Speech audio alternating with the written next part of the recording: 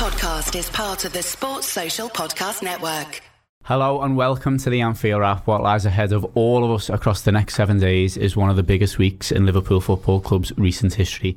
The Reds are going to face off against European royalty in the form of Bayern Munich on Tuesday night, with an equally huge game against Manchester United at Old Trafford to come on Sunday. A European Cup is on the line, a Premier League title is on the line. Anfield's going to be raucous tomorrow and the away end will be equally buoyant on the weekend. This is what every single one of us is in it for. As a football supporter, I am Dan Austin, and with me to get really, really giddy about the greatest football team in the land are Mike Nevin, Andy Heaton and Rob Gutman. The show, as ever, is in association with RedsBet. They are a bookmaker with a twist in the half of their profits, that is to say your losing bets, are donated to fan causes. So if you're already a gambler, maybe consider doing it with them. But please always do make sure to gamble in a safe and responsible manner.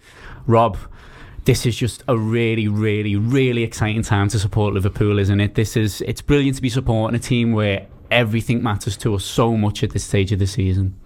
Yeah, actually, you framed this in a way that I hadn't actually even thought about. I've just been concentrating on my own anxieties coming.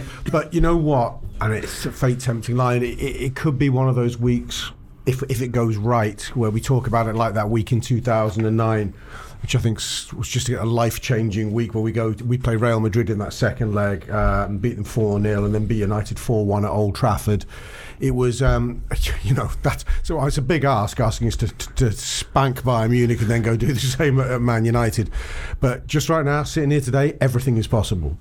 Mike, it could go either way. This could be a week where, you lose that tie against Bayern Munich, the result at Old Trafford doesn't go very well, and suddenly things look a lot less promising than what they are now. Or it could go the other way and the whole glory of the endeavour could seem an awful lot realistic. But the fact that so much is on the line and that we're all so invested in it, it's literally what we go to football for, isn't it? This is why you exist, and no matter what way it goes, this is the bit we need to enjoy. Yeah, I mean, it doesn't really get any bigger or better than this. And what I was thinking really was that when we had that period in the European Cup under Rafa, I mean, we were consistently getting into quarterfinals, semi-finals and finals. There was only really 2009 where there was a sustained league challenge alongside that. So we're in pretty uncharted waters here, and it is, it's insanely exciting. Yes, it can be a pivotal week, but then that's just the reality of it. You're in these. I think in particular with the league situation as well. I mean, that's something that's been preying on all our minds for the best part of 6 months already. So that United game is massive, but I think in many ways having a game against Bayern, which in itself is huge for the club, is a welcome distraction in the build up to United. Andy, nothing can be won in this week, and it's very unlikely that something can be lost. Only if the first leg against Bayern were to go very, very badly could you really say that. But do you think that now, because in the first half of the season everyone is so occupied by the league title challenge, and rightly so, and the European Cup campaign sort of almost goes under the radar in a sense, apart from the fact that we really need that result against Napoli in the end, but it's very much in supporters' mind playing second fiddle to the league. Do you think now that we've got these two huge games, it's the knockout stage, you think this is where we kind of view them on an equal footing? I don't think it's necessarily, I don't think prioritising them, I'll start again. I basically think that one can aid and abet the other. I think the stage of the season now, we're at the sharp end, where I think the momentum from the Champions League carries into the league and backwards and forwards. So for instance, for argument's sake, we get a really good result against Bayern Munich tomorrow, I would fancy us much more going into Old Trafford at the weekend. It's not a case of going, we need to throw all the eggs in one basket now and focus on one or the other. I think I read an interview over the weekend. Who was it? It was Arjen Robben, funnily enough, and he was saying the place he hates coming to most is Anfield. And he was going and saying back then Liverpool were a crack team who could turn up for the big occasion, but he said he was basically saying this is a totally different animal now. These teams have more depth, they seem to be better, there's more quality in there. And I think the weirdest thing for me, and it kind of goes against what Rob was saying, is that it seemed strangely normal thinking that this week was this week. The fact that it's regular, it doesn't seem like a big thing. And I know it is a big thing, but previously you'd be wetting your knickers a little bit about the fact you got Bayern Munich and there's that latent fear of a European giant, where they don't feel like a European giant anymore because we feel like we're dining at that table. Like we should be at this stage of the competition. We should be at the sharp ends of the Premier League. And I'm all for it, but I'm strangely more sanguine than what I thought it would be. from last week. I think what is different about this is that it is uncharted waters. I mean, we've talked about 2009. I'm just thinking... We had a great time then, didn't we, Rob? We had a great time in 2009 and we did some good aways. But I'm just thinking, even in that week we beat Real Madrid 4-0, we go to Old Trafford 10 points adrift of them. We weren't in the title race by that stage. So this season we feel that it's not exactly ours to lose, because we're not actually first at the moment, although we get a point from our game in hand. We are.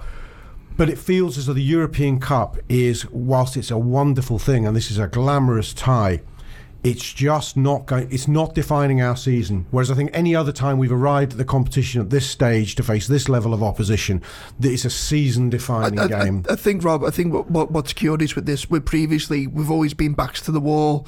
Yeah. You know, we haven't been the favourites. We've been very much the underdog. Whereas I think for the first time in, I'd say almost a generation in football in terms, we go into both ties as the favourites. Yeah, absolutely. And you know, not to tempt fate, but you mentioned Manchester United. We are better than Manchester United. Of course. We're not even slightly better. We are much better than Manchester United.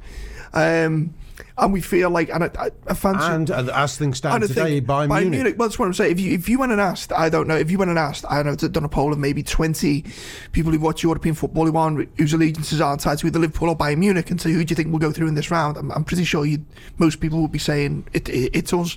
Which is, as you say, uncharted territory. Although the bookies have sort of got it pretty much even money, the pair. Which we edge it, I think. Yeah, I think that we might be marginal favourites, but there's not much in it. But I mean that's as much I think about the name Bayern Munich. I mean they have slipped slightly. They are a team in transition, and I think given Liverpool's form over the course of the whole season, then Liverpool are rightly favourites. What's really interesting though, with the predicament about, you know, what do you prefer, the league versus the European Cup?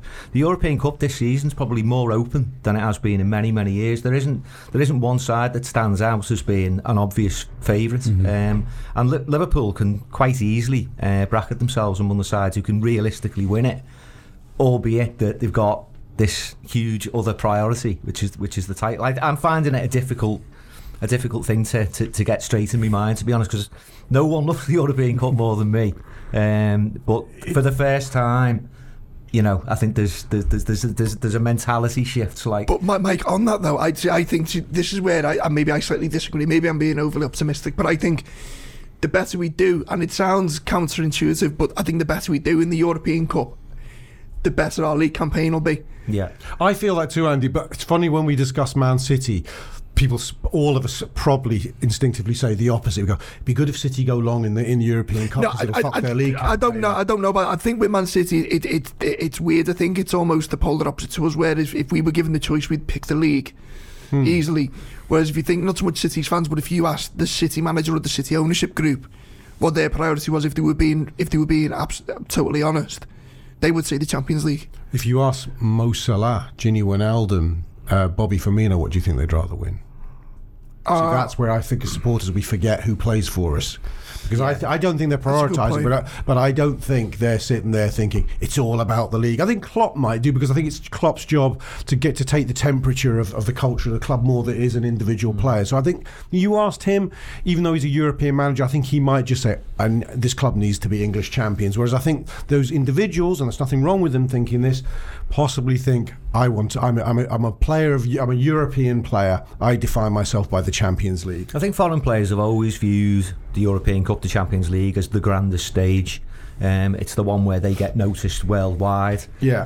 I mean, obviously we're obsessed with our Premier League, but at the same time, I don't always pay as much attention to other European leagues, and the same the same applies to other people in Europe.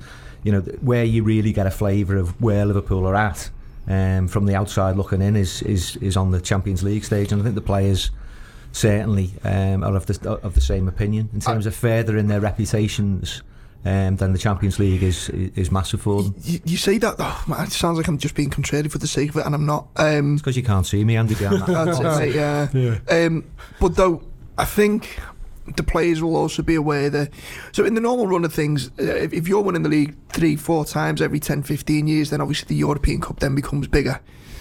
But I think the legend around, and I don't think the players are immune to the legend around what a league title for Liverpool would mean, almost on a European level. I think it becomes a story. You know, Liverpool win the first title since X, and it's not just a story in England. It's a story that goes right across Europe. And wouldn't you want to be part of that side that instantly gets written into legend?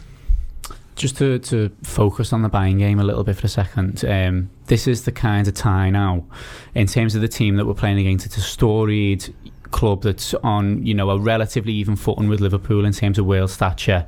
It's a knockout, it's Anfield on a European night, etc. But this is the kind of game where a fast start from Liverpool and a really cacophonous crowd can break the opposition mentality. We saw it last season. It happened to Manchester City. It happened to Roma. Liverpool play in a style which is a bit less relentless now. It's more considered. It's arguably better. It's led to more success on the pitch so far this season anyway, and more consistency. But Mike, do you think there's a chance that we kind of see them go back now that it's the knockout, now that it's not planning how many points you get in a group, it's a straight, you've got to beat this team to progress? Do you think we go back to, if not quite the sheer insanity of the Man City and the Roma games, something approaching that again? I mean, you'd expect Liverpool to be very much on the front foot, and I think you're right in terms of the crowd at the European games always gives, you know, sort of like a real impetus to the tempo that Liverpool play at, and I think it's hard not to get carried away by the you know, the noise that comes down from the stands in those games, and that has been the blueprint really for Liverpool's most recent successes in Europe, hasn't it? I mean, you can go back to the Real Madrid game under Rafa, that, you know, they blew them away. Then last season, Roma, Manchester City, you know, it was an absolute blare in the first half. And so I don't necessarily think Liverpool go into it trying to be hell for leather, but it might just be the way that it actually transpires. I think the makeup of the team suggests that you don't naturally go that way. But there's just that buzz about these nights that really, really just changes everything. Really, we talk as though they have a choice. You know, there's no coincidence that lineage exists, and the common denominator is our crowd on European nights. It just makes them play a certain way, and I don't think any Liverpool team that's had anything about it has been in European football has ever been able to play really very differently, other than a fast, dramatic start. Even though we talk about the more considered Liverpool of this season, Dan, it's, you know, I think about, we've had two big European nights already at Anfield, the PSG one and the Napoli one, and they were both within the same. I know Napoli was considered to be a mature Liverpool European performance because we saw out a 1-0, but we were still very, very dominant in that game. And, we, you know, it's tempted to be from the get-go, and certainly against PSG we were. Yeah, you've always got... this sounds like an old fella going on about something that's been forever and a day, but the away goals rule in these two-legged ties. So, you know, you want to go out and you want to play with a high tempo, and you want to put them under pressure, and let them feel the force of the crowd. But Liverpool have got to be wary, because, you know, were they to score an away goal, you know, even if you win 3-1, there's a danger that you can get turned over in the second leg. So that always has to factor into your thinking when you're playing, especially with it being a first leg as well. So yeah. Would you take 1-0? That's all. I can't remember a European night. I've never ever asked that. I think I probably would, because I can envisage Liverpool being great on the counter against them. I think you would imagine we scored at the Allianz. I would believe that. So yeah, there are some stats around that suggest that Bayern are a little bit more vulnerable on the counter attack this season, and that they conceded quite a few goals certainly in the German league and the Bundesliga.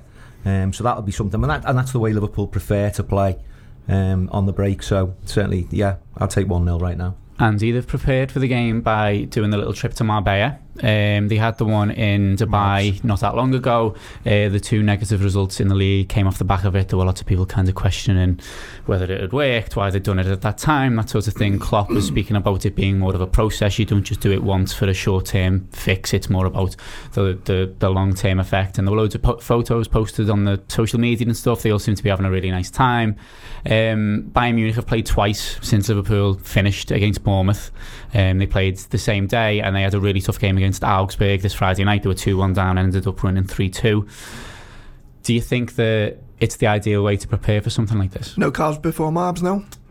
There you go. They conceded in the first minute, didn't they? Against they did 1 minute in, an own goal. I think it's very, very easy to look for a narrative with any strand. So when they go away to Dubai, obviously there's the sickness thing, and they come back and they get the 2 draws. Those 2 draws could have happened regardless, or even if you really want to be facetious, as I am, you could say that, well, maybe we might have lost those games had we not gone over to Dubai. You just don't know. You can't prove that. I think the manager, they're not stupid. They will calculate everything. And I think one of the interesting comments from Jurgen Klopp, when he was talking about the trip to Dubai and Marbella, he said it's as much about keeping the boys together in a group. And in reference, like training during the week, they come in, they train, they go home. That's it. That's all the time they spend together.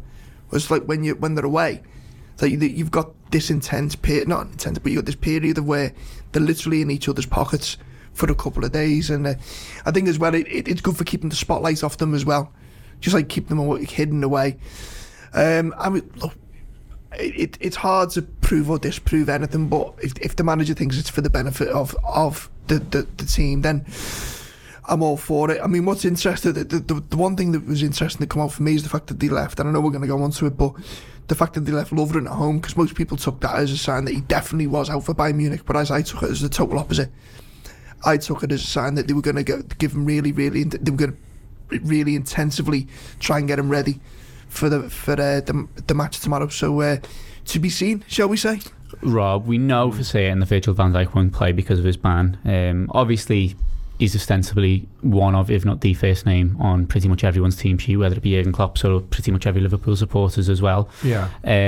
He's not played 2 games for Liverpool this season, and they lost both of them. They were changed lineups anyway because it was Chelsea in the League Cup and it was Wolves in the FA Cup. Yes, it's not so it's not. Yeah, it's not entirely, completely down to him. And Liverpool have improved an awful lot in defence, just generally in the past year or so since he came in, not just because of him, but the goalkeeper is a huge improvement. The full-backs are really, really settled and much better players than they were even 12 months ago. Lovren has improved an awful lot. Joe Gomez is now a centre-half, whereas a year ago he was a right-back. But despite the fact that they've come on leaps and bounds, it's still a really big blow, isn't it, to be missing him? Yeah, we are missing him and Joe Gomez as well. I mean, Gomez, we've come to terms with it because he's been a long-term absentee, but we start this season with a reborn defence. There's a back 5 there. Let's remember the goalkeeper's crucial to it, and each component of that defence, that back 5, you is heading towards being world class. Even Andy Robertson, Trent's development, Gomez, Van Dijk, Alison, you could go within 3 or 4 years' time. This could be the best defence in Europe. I think we're now looking at the heart of it being taken out, Van Dijk being the heart of the heart. So anyone who says that we're just not going to be affected by it, well, but it is what it is. I suppose it's better that it's this way round, because you'd think in the Allianz, you're going to be a little bit more backs that will come under more pressure. I'm not convinced that it's worth taking any risks with Dejan Lovren. I think Dejan Lovren's a good player, but he's not a great player, and I don't want a 70% Dejan Lovren facing up. I mean, that's given. If he doesn't play, Fabinho plays at the back. I'm presuming Fabinho is second only to Van Dijk in the world centre-half list, whereas in fact he's only ever played for Liverpool once in centre-half, maybe in his career, or his more modern career. So it's hard to know where to think. I think our job is to keep the ball away from our goal, and that's where I think the midfield. Can we talk about the midfield in a minute?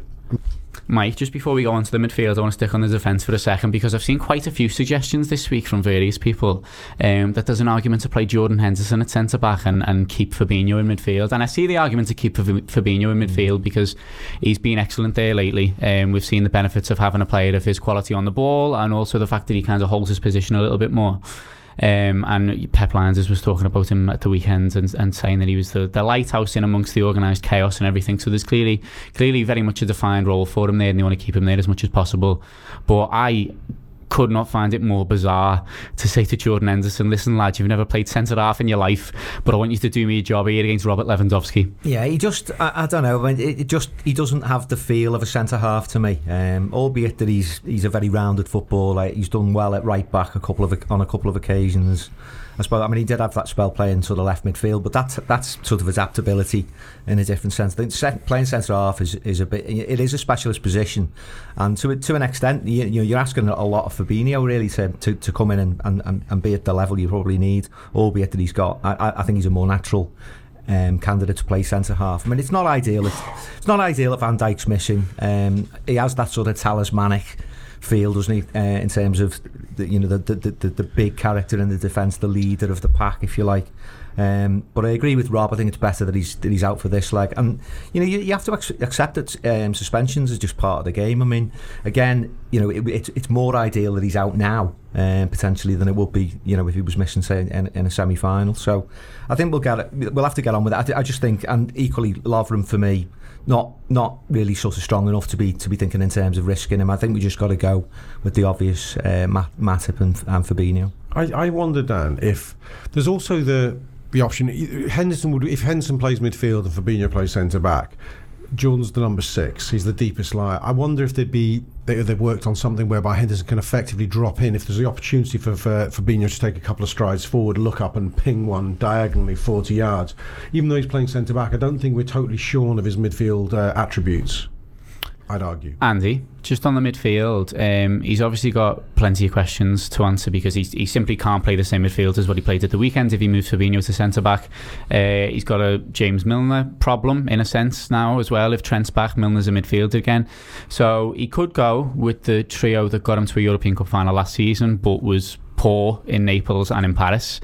He could keep going with Naby Keita, who he's referred to as one of his first names on the team sheet at this stage and played really, really well against Bournemouth. There could be a bit of a Shaqiri wildcard. What would you be going with? I would go with first name on the team sheet for me would be Gini Wijnaldum. End of story. Definitely. I think there's such the Ronnie Williams about him. Whenever he's not there, he seems to be better. He's better. His reputation is enhanced whenever he's not there. Also, Naby Keita, I'd stick with him for a couple of reasons, not just because he's in a good run of form, but he's used to the pace of German football. Now, I understand the Champions League is a different pace to the Bundesliga, but he's played Bayern Munich before. He's used to that pace of football. He knows what they're about, maybe more than a couple of others. And I wouldn't want to break his rhythm. The manager's always going on about rhythm, isn't he? He talks about players playing into rhythm, and he seems to have found the rhythm now. I think he's certainly good enough. That Fabinho one's fascinating, isn't it? It's I wouldn't look at it as a problem. I'd look at it as an opportunity. So basically, I'd be looking at Wijnaldum, Keita, and then one of Jordan Henderson. Assuming this is always, as you were saying, assuming that Fabinho's going to play centre half.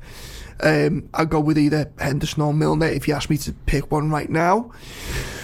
I mean, it's a tough one, isn't it? I mean, because your head's saying Henderson because he's a bit more dynamic, but then some of Milner's best performances for us last year were in that midfield in the European Cup run, and he has got that experience with both ourselves and Manchester City. It's a toughie, but it's a good problem to have because you're talking about two really, really good centre midfielders and you got to pick one or the other. It's far better than the situation we were looking at maybe a couple of weeks ago when the injuries were far more stacked. Rob, it feels to me like the midfield selection sets the tone in this. So if he goes with that trio from last season, it's a certain way of trying to get through the tie. I think it's trying to manage it a little bit more. If he were to go with Keita, I think it's a case of him looking to play on the crowd a little bit more, looking to have that fast start, and having the belief that it's maybe unlikely to happen, but we can win this tie in this first leg if we go for it. Yeah, I think so. Keita's the most offensive of the four we could pick. I think this is a game, Andy's point about it being against a Bundesliga team is reasonable. We can overstate that, but one thing you wouldn't expect him to do is be overawed by the occasion. There's fears that Keita was in his settling in phase. Some games may have been passing him by. You'd go, if it was the derby, I can imagine people going, oh, not this one's not the Naby. But this feels like his kind of derby. I think Milner, people forget Milner comes on well in games as well. He doesn't have to start them. He can also run out of legs. He's not the youngest player, although he's incredibly fit. He can run out of legs if you start him in a high-octane game. I would have no problem if things were going against us or we just needed to shore things up on 55 or 60. Bringing him in, he's a perfect substitute. You made a really good point there, and I never thought about it like that. You said that, it's not inconceivable that Liverpool could try and win the tie in the first leg, which is exactly what we did a couple of times last season. Porto away, we pretty much put the game to bed in the first leg, and then obviously Roma at home. And I know the drama over in Rome, but I mean it was good that it was as good as done, bar a couple of errors towards the end of the game. But the intention was, I think, and I wouldn't have it to be told, that I think the intention was the team went out with the instructions to try and win it in that first leg. Just the intensity and the pace and the aggression early on. And given, you know, as Rob's saying yourself, the Bayern's current, I wouldn't say problems, because, you know, they've won 9 out of the last 10 league exactly games. But given the defence isn't as solid as what it once was, maybe there's a chance there for Liverpool to land a knockout blow in the first leg, and especially given priorities in the league as well, you could see the logic in that, to go for the throat. We'll talk about Bayern a bit more specifically now, because I think this is interesting, talking about winning it in the first leg. You've lost... You're Bayern Munich today in your colours, by the way. Am I? Yeah. Well, just trying to balance it out, you know what I mean? I'm saying. No, I'm into it. Adidas as well. I look like I walked out the catalogue, don't I, really? Basically, I'm wearing a red, white and blue Adidas jacket and a t-shirt. The podcast, they're not going to read it. But they can see it. This is filmed. If they watch it on YouTube. Well, there you go. Well, there's the added benefits. I'm trying to plug the see all the YouTube. fashion. I'm trying to plug the YouTube. Anyway, Bayern Munich have lost 6 games in the Bundesliga this season. They nearly lost again to Augsburg the other night in a away game, just managed to get away with it. But of the 6 games that they've lost, 4 of them have been away from home. And they were to Borussia Dortmund, Hertha Berlin, Red Bull Leipzig and Borussia Mönchengladbach. Borussia Mönchengladbach are 3rd in the league this season. So ostensibly what that means is they're losing big games away from home, and Liverpool will be aware of that. And that, to me, if I'm Jurgen Klopp, makes me think again, we really need to take control of this tie in this first leg. Yeah, Jurgen Klopp's a key mention there. Jurgen Klopp really knows how good Bayern Munich are. He will know. He will know everything about them. He's steeped in the culture. I know he's not. He's robbed two of the two. He's got 2 former Bayern Munich staff on the. There you go. Yeah, I mean, I don't know. You know, he's not worked in the Bundesliga now for 3 years, but I'm presuming he still keeps his hand in. So he'll know what to expect from them. For us, we just have to see how it unfolds. He will know whether we will benefit from the quick start. He will know whether it benefits from a patient dismantling of them. I'm not sure. As I said earlier, and then there's Anfield, so it could maybe not be his choice as to how this pans out. You look through that Bayern team sheet; it's a galaxy of stars, of European names we've all heard of, but some of them aren't at their peak, and certainly they haven't been at their peak all season. And as you said, Dan, and they're not travelling at this time, so we have to be optimistic here. But you never know. I think for Klopp as well. There's the sort of the needle thing with Bayern Munich as well. I mean, historically, he's had quite an uneasy relationship with Bayern. He's also got like the perfect motivation. It was Bayern Munich that denied his Dortmund side the Champions League. They've also tried to hire him on a couple of occasions. Yeah, going back I think something like 10 years. When he was at Mainz, there was talk of him going to Bayern, and then I think that. Equally, the transfers of Lewandowski and Goetze in particular was something that like sort of really hurt him as a lad. He brought through, spent all of his career at Dortmund. So I think it gives him his own intensity. I don't necessarily think that's a bad thing. Whether that actually affects the way that he wants to play the first leg, whether he wants to really go for the throat and make a real statement against Bayern, I don't know. But just on that midfield again, I mean, I think Keita just naturally gives you a more attacking inclination. My only concern really is the fact that Henderson's potentially not fully fit, and whether that just gives Milner. Under normal circumstances, I think I'd go with Henderson over Milner, but with Henderson having missed a fortnight or so, I think maybe Milner might be a safer option. Andy, any game against a club like Bayern is a tough prospect no matter what, but they do feel like a club on a downward curve, both this season and in terms of last season too. So last season they end up sacking Carlo Ancelotti. Yeah. It's pretty much the first time in his career that he's failed in a job, if you were to refer to it as that. It's not gone particularly well for Kovac this season. There was talk about him maybe leaving during the winter break. The form recently has been a bit better, so he's managed to hold on to his job. They're 2 points behind Borussia Dortmund in the Bundesliga. They've played a game more. Liverpool are strong favourites for this, I think. I don't think we can get away from that. No. It's interesting. So we've spoke before on European shows about great football teams being generational. I in so much as the, you know, you look at, I'll try and frame this in the way. So you look at Real Madrid, Barcelona, Bayern Munich, and their transfer spends, and you look at the players who've been playing for them, brought the most success, and it's been pretty much the same side for 8 years. These European super giants, if you call it, and they've had the same spine for like 8-9 years. And Bayern Munich are pretty similar. The Ribery's there, Robben's there. You know, they've had Hummels at the back. And you look at the age of some of their players now, and you know, and the centre midfielder's gone. Schweinsteiger's there, and the Chilean midfielder Vidal was there. Curiously, I wanted to ask you a question, and it's kind of endemic of what's going on at Bayern to a degree. The goalkeeper, Neuer, I think 2-3 years ago, undisputedly the best goalkeeper in Europe by a massive distance, and then he's had a couple of injuries. What I think was curious was he went to the World Cups, Germany's number 1, but had to be declared fit. I don't think, and I think it shows how important a goalkeeper is, and we can bring Alisson into the debate now because you talk about Van Dijk and one thing and the other. I think Manuel Neuer's been as important as anyone else for this Bayern Munich side this year, and I don't think he's near the level. He's not at the level, but still a very, very, very good goalkeeper. But that disruption at the back, because Sven Ulreich's been playing when Neuer's been out injured, he played a lot more than what you'd expect him. And I think there's a little bit of uncertainty there, which has been borne out, as you said, with the statistics there and the goals that Bayern Munich have been conceding, which is very much unlike them. So yeah, I think Liverpool faced them, and again, I don't want to come back bite me on the arse. It's an opportune moment. Rob, it is an aging squad. I think the problem with us just kind of using that as an overriding statement is that Alonso as well. Is that a number of them that we're talking about there are not going to play, at least in this leg. Arjen Robben has been ruled out. Apparently, Frank Ribery hasn't travelled. He's had his injury troubles recently.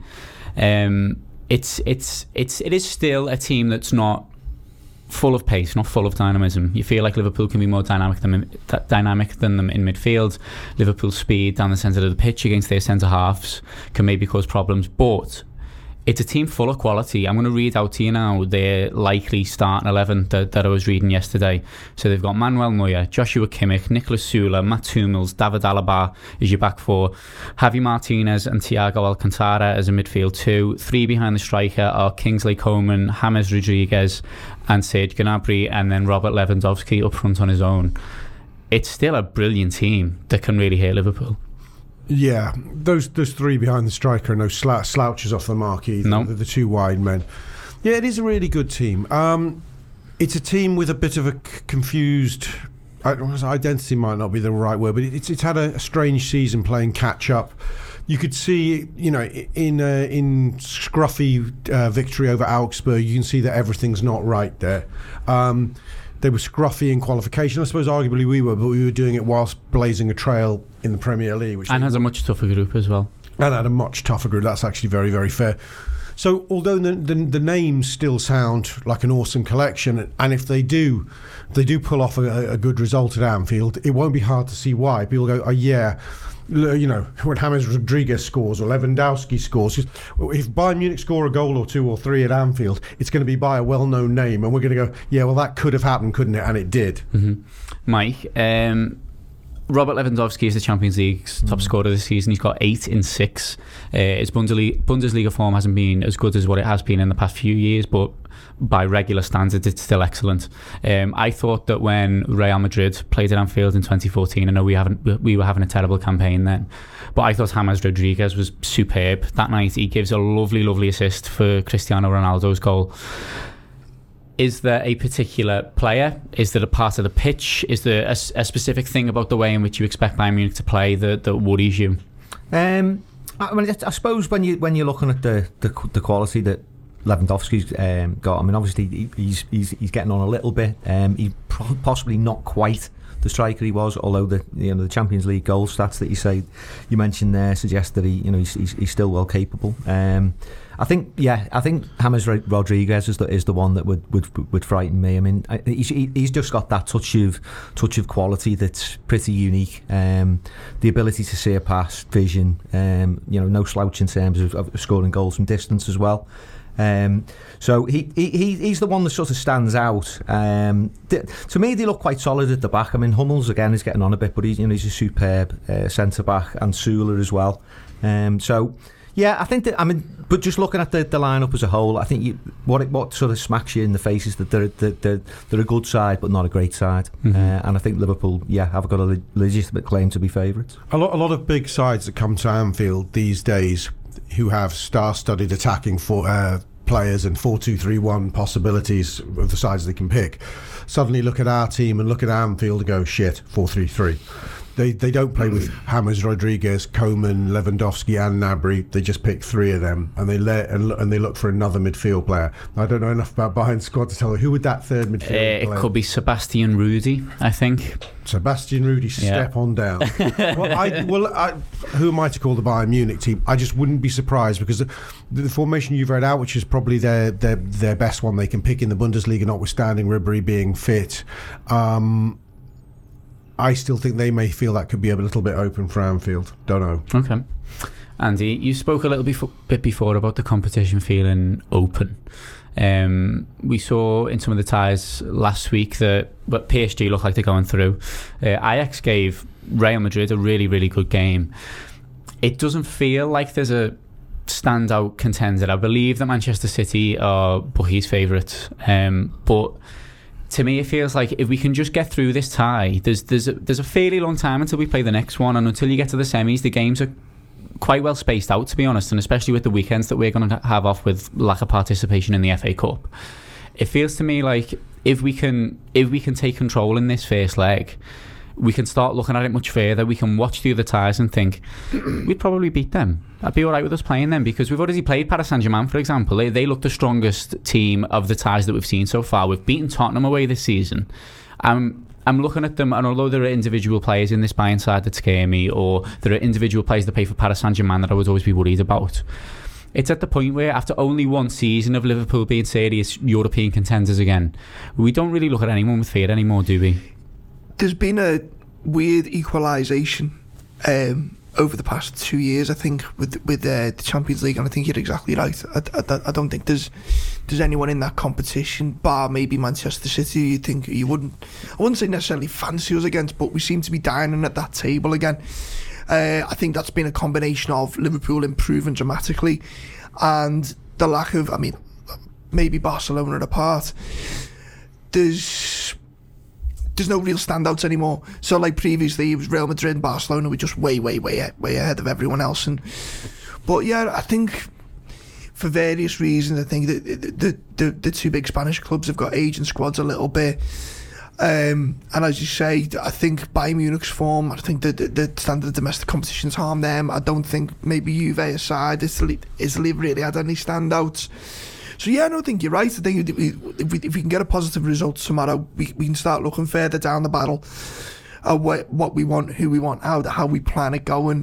Personally, I just want Real Madrid again at some stage, especially given they got beaten again at the weekend by Girona at the Bernabeu, which was mad.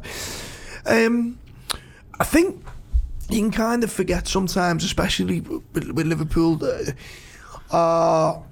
we've got a habit of maybe doing down just how good our best players are. So like, you talk about Lewandowski, you talk about Cristiano Ronaldo, you talk about Leo Messi. People talk about Mo Salah, and not just Mo Salah, in those same tones in Europe. And I think sometimes we forget just how. I think we appreciate how good they are, but I think maybe we don't appreciate the wider context, like on a European level, of just how high that standard is. Rob said then about Bayern Munich are a good side. They're not a good side, they're an excellent side.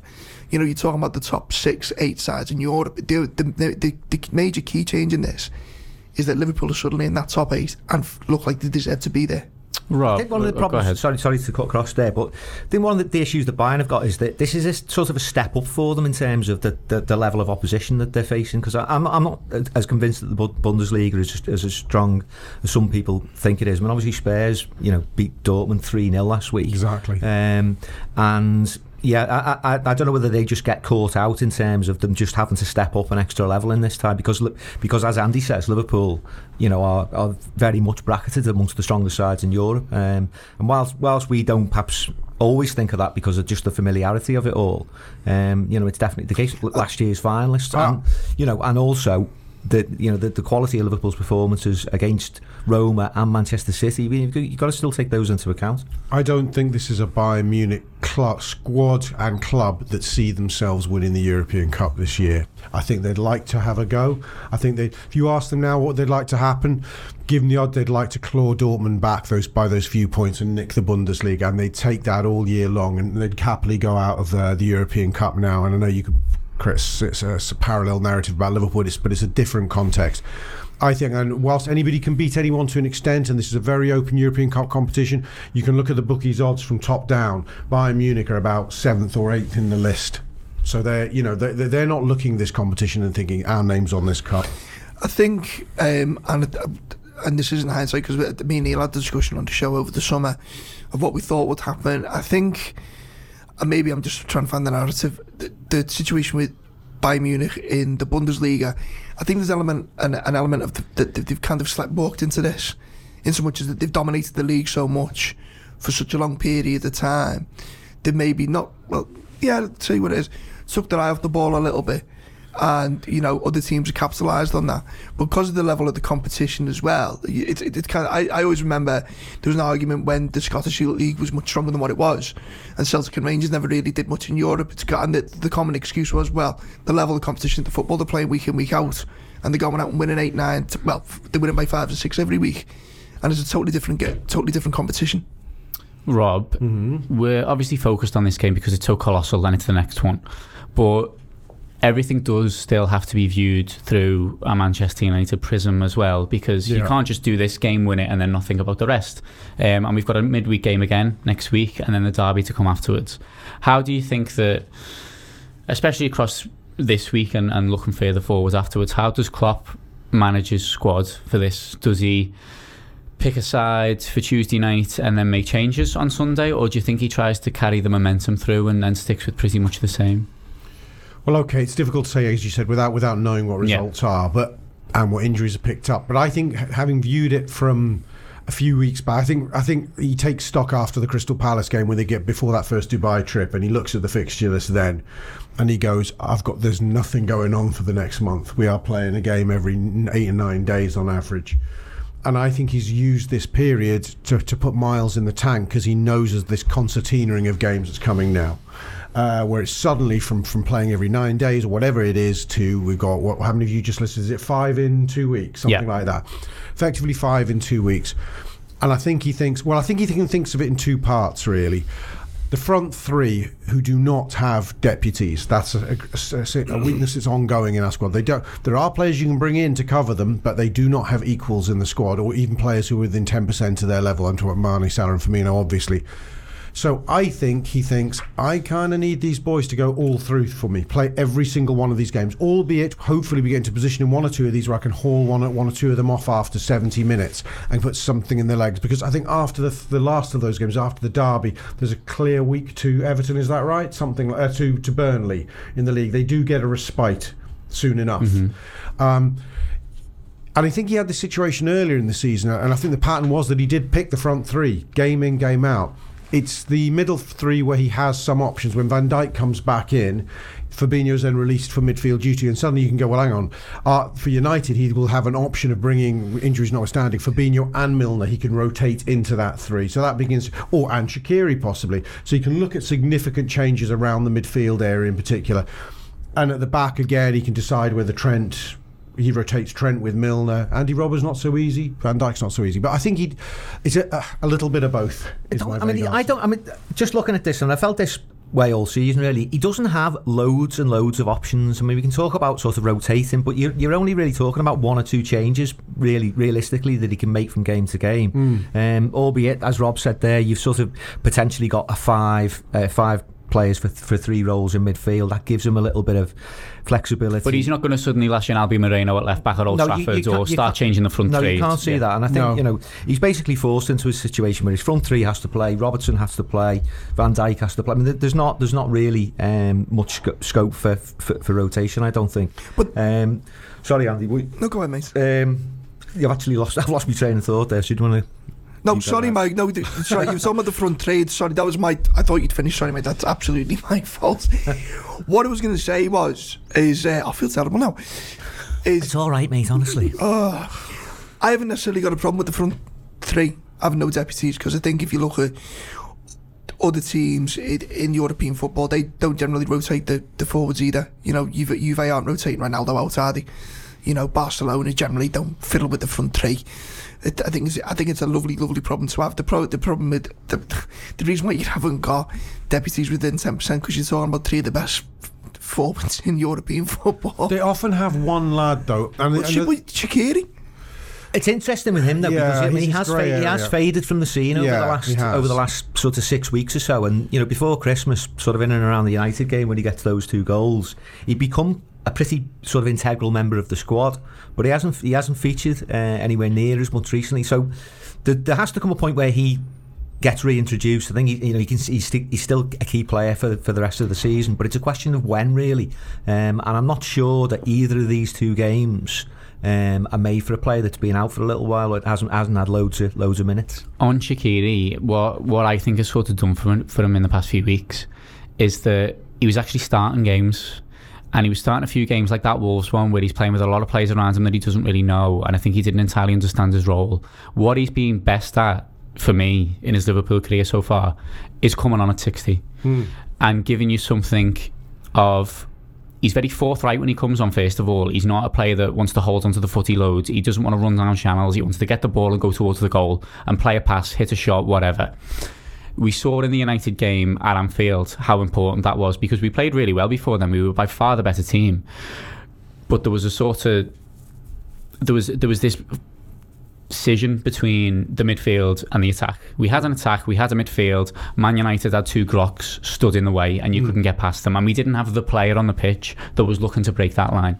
So what I think could happen for him in this sort of period is that I don't expect him to start Bayern. I don't expect him to start Old Trafford, but I think he could come on at 65 at Old Trafford and make a difference. I think that's his role. I think that's probably his role for this season, and maybe the predominant part of his Liverpool career. And I think that's fine, because I think you need a player like that. He's never going to be a first choice front 3 player as long as we've got those. If suddenly they all left in the summer and we didn't replace them adequately, then yeah. But he's never going to be one that you want to put on that team sheet in a front 3.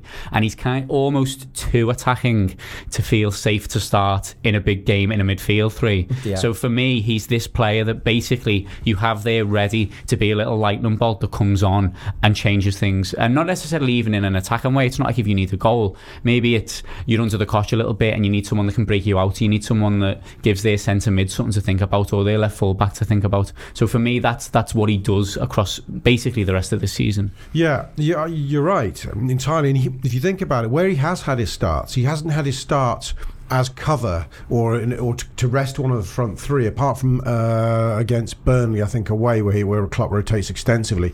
He's always been brought in to augment the front 3 on his starts. He's played in the 4-2-3, in the 4-2-3-1s. So we haven't seen him trusted to say, I'll give Mane a rest today, Shaqiri can play left wing, I'll give Salah. We've not really seen that happen at all this season. Well, maybe I said that Burnley game accepted. I think a key player for us over this coming phase, who we need to see keep making strides, is Naby Keita. He's gone from being, I can't see what we bought, people roundly written him off ridiculously in my opinion 2 weeks ago. That's a better second half against West Ham and a really good game against Bournemouth, and I don't think he's even scratching the surface of the player he can be for those who watched him in Germany. But if you can continue to make the progress, then I think he gives you an option. He's not a front 3 player, but if you've got some serious dynamism breaking between the lines in midfield, I think you can occasionally go, I'll tell you what, Sadio Mane can have the night off or start from the bench here. Shaqiri can just do a job out left, with Keita breaking through and supporting Salah and Firmino. Mike, it's clearly a Man United side that's on the up under Solskjaer. It feels like a lifetime ago that Mourinho was sacked after that win for us in Anfield. He's made the holy show of him, hasn't he? A little bit. And I've seen a bit more of them lately, to be honest, than what I'd seen before, and they've been playing really well, and I think a lot of individuals improved. Pogba has been fantastic. He's got Rashford playing down the middle and doing a lot better. Just the likes of Lingard and Mata have been contributing a lot more. They look better defensively. But they've had that defeat now to Paris Saint-Germain, and not just Paris Saint-Germain, but a weakened Paris Saint-Germain. They were missing 2 of their best 3 players basically there. How do you think that affects them now? I certainly think it's taken the wind out of their sails, and to lose it. lose a big European game at home like that, sort of quite comprehensively, will do them no favours in terms of the way that they're viewing themselves. The only thing really for me going to Old Trafford is that I think they can sort of put that defeat to one side and just view this game in isolation.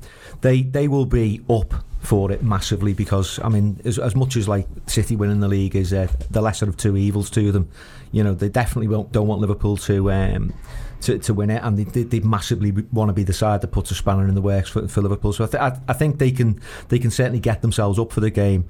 I think Liverpool are better than them. One of my main worries really is just our record at Old Trafford. We don't win there frequently. 2014 being the last time, and it sort of feels like a game where if Liverpool can go and win, then it really, really sort of nails it down in terms of where we are with our Premier League ambitions. It's for me, it's a curious one because this whole Solskjaer resurgence has been built on free-flowing attacking football. So then what? I can't see them pressing the reset button just for Liverpool because I think that could be detrimental to them for the rest of the season. This kind of, we're playing with this freedom and belief and everyone's got a smile on their face, and then suddenly you're going to put the brakes on. That and the fact that Lingard and Martial are probably going to be missing as well, because a lot of their progress has been built on. I'm not solely them. I mean, Pogba's been excellent. He's taken the big stars. He's not really bothered with Lukaku or Sanchez. No. Paul Pogba's a good football player. Who knew? Hey, crazy. But it's been kind of built on Lingard, Martial, and as you said, Rashford, and playing through them and being much more direct, quicker on the break, being a bit more cavalier, and kind of harking back to the Ferguson way of football. As much as I hate to pay him a compliment, in so much as the bar Spurs aside, and Spurs were unlucky by the way. They've just gone out and gone, our lads are better than your lads. But unfortunately for Manchester United, their lads aren't better than our lads. Our lads are better than their lads. And given how also they were kind of, it wasn't just the scoreline, the PSG beat them, it was the manner of the victory. They very much undressed them. And it could have been, I mean, there couldn't have been any real arguments if it would have been 3 or 4. I think David De Gea makes a couple of really good saves second half. I think it's about your belief with this United side. After Mourinho, we need to believe that. Go on. They were so damaged by Mourinho. The other side of Mourinho, the morning after Mourinho left, they didn't know where they stood as a team. They were in 6th or 7th place. They forgot what was good about them as individual footballers because they just hadn't been doing it for so long. The mad thing is, though, I had Mourinho been in charge of Man United, I fancy us more against this Man United than I would have done if Mourinho was that's still what there. I was just going to ask you then, Rob. Yes. Does Andy mentions the free-flowing football there and the fact that they've been attacking and they play with some pace and they go forward and they're not going to go back to 6 at the back, 4 full-backs and 2 Droxton in the central midfield. But does that suit Liverpool more if they have a go? Yes, it does. And also, it's the right time to play this version of Man U, in as much as I wouldn't have liked to have played them a month ago when they were feeling much... What I was trying to say was that I think that Solskjaer had given them an illusion that they'd refound their identity. There was even talk that they thought this Man United, if they'd had Solskjaer from the beginning of the season, would be challenging for the league title. I think that's utter bullshit. I don't think they're anywhere near the level of our City and Tottenham.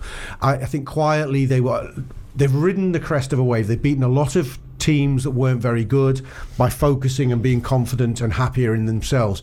But they're very lucky at home against Tottenham, extremely lucky. They then actually went under everyone's radar, have a really poor night in drawing at home to Burnley.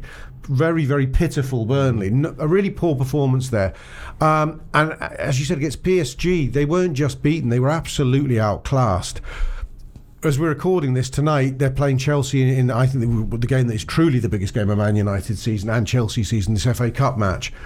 And it'd be good for us just right now that United don't get a confidence-restoring result. Even if they are to beat Chelsea, I'd like it to be in a kind of schizophrenic sort of way. Who knows what can happen at Old Trafford? I think it's like a derby. It's like playing a better version of Everton, I think. Our first job will be to control them, bring them to heel, and then beat them. I think what's interesting quickly about that FA Cup game tonight is when the fixtures are done. So the European Cup draw's done and the FA Cup draw's done. But before the fixtures are scheduled, it looks like they've got a midweek off and Liverpool are going to be playing and they're playing on the weekend, and maybe they play Friday night and get a whole sort of 10 days almost off. But the way it's worked out that we play Tuesday and not Wednesday, and they've ended up being the Monday night game, they get no real actual benefit. They're playing at pretty much the same time as we are, because what I was maybe concerned about is, okay, well, they get ages to prepare for Liverpool here. But the reality of the situation, and as you say, this might be their biggest game of their season so far, they don't get any extra benefit from having played their European Cup game 1 week before. Yeah, no, well, it's only 24 hours, isn't it? So, yeah, we'll be as rested as they will be, without a doubt.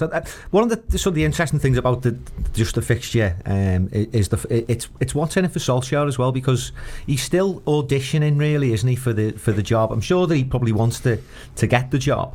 And last week there was some talk, really, that the two games that were going to define whether he'd be viewed as good enough to become the manager was the PSG game, which he's lost emphatically, and now the Liverpool game as well. So there's quite a lot of personal pressure on him in the Liverpool game, but I suppose as well in terms of the FA Cup, if he was to win something with them, then that gives him a better chance of getting the nod.